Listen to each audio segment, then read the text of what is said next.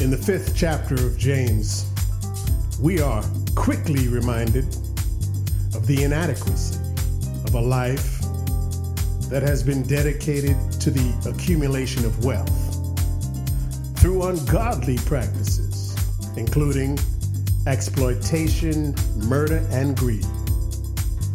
For he writes, "Now listen, you rich people, weep and wail because of the misery that is coming upon you. Your wealth has rotted and moths have eaten your clothes.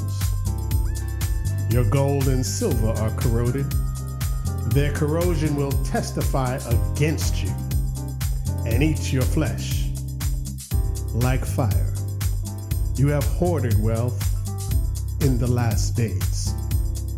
The rich people in this story have certainly not been blessed through the prospering of the Lord. No, they were masters of exploitation, thievery, and murder, all purposed towards the accumulation of wealth and power. James gives clear examples of this unrighteousness. He points out in clear words, "Look, the wages you failed to pay the workmen who mowed your fields are crying out against you. The cries of the harvesters have reached the ears of the Lord Almighty. You have lived on earth and in luxury and self-indulgence. You have fattened yourselves in the day of slaughter. You have condemned and murdered innocent men who were not opposing you." Clearly in this letter, we see the existence of employers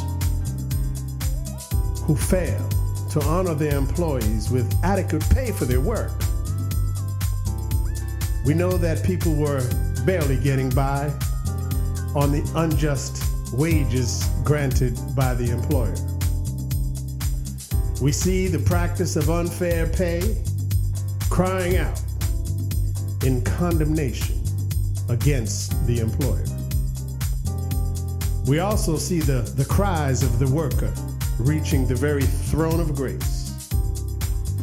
The cries of the suffering worker are piercing the heavens and reaching the ear of God. We see the accumulation of wealth at the dreadful expense of the poor, even to the extent that the poor would lose their lives for the sake of the wealthy, maintaining and accumulating further wealth.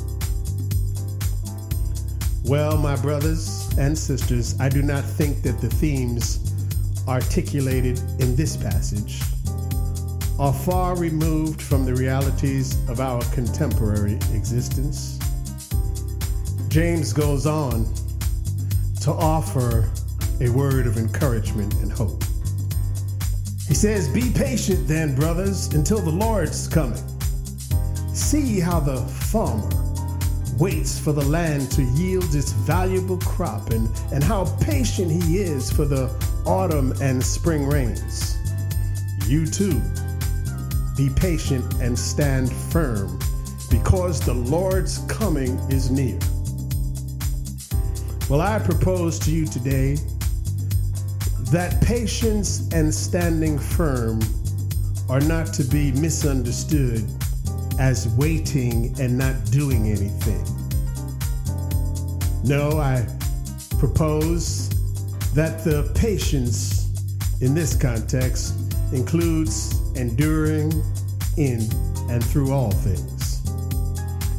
We can, by the grace of God, endure, and we are empowered to overcome all adversity and injustice because of the power of God, because of the righteousness of God and the grace of God, because of the favor of God towards those who trust in God.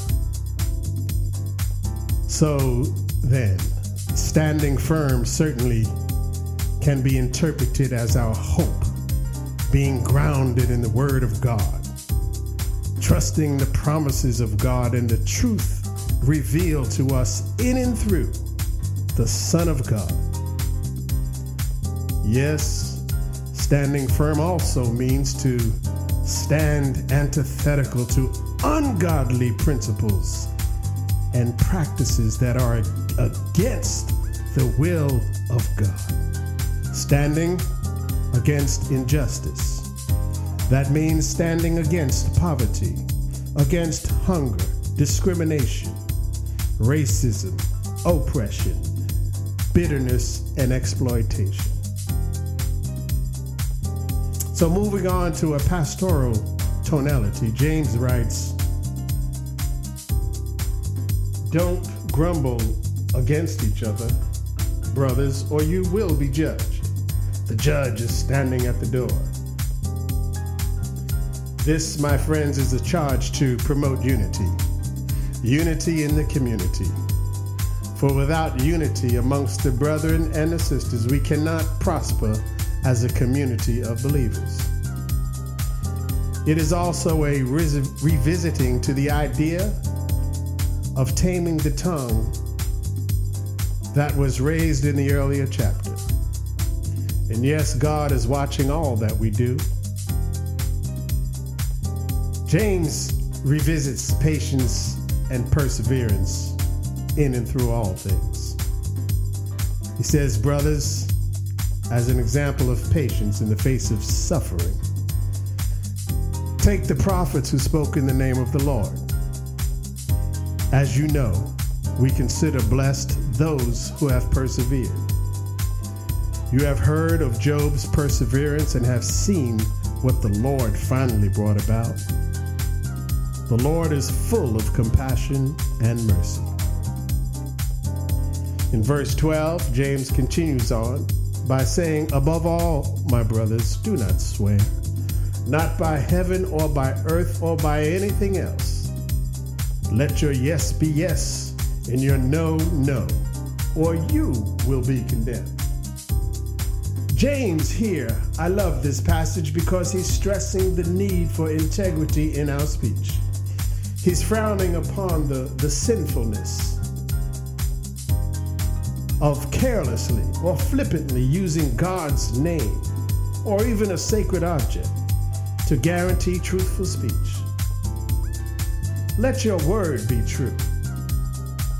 Don't say yes to or commit to things that you cannot do or will not do. Be faithful to your own words. And if you say yes to something, or if you commit to something that is good, then do it. So furthering this formation of a practical Christianity, James offers this. If any one of you is in trouble, he should pray. Is anyone happy? Let him sing songs of praise. If any one of you is sick, he should call the elders of the church to pray over him and anoint him with oil in the name of the Lord. And the prayer offered in faith will make the sick person well. The Lord will raise him up. If he has sinned, he will be forgiven. Therefore, confess your sins to each other and pray for each other so that you may be healed. The prayer of a righteous man is powerful and effective. Elijah was a man just like us. He prayed earnestly that it would not rain, and it did not rain on the land for 3.5 years. Again he prayed, and the heavens gave rain, and the earth produced its crops. My brothers, if one of you should wander from the truth, and someone should bring him back, remember this: whoever turns a sinner from the error of his way will save him from death and cover a multitude of sins.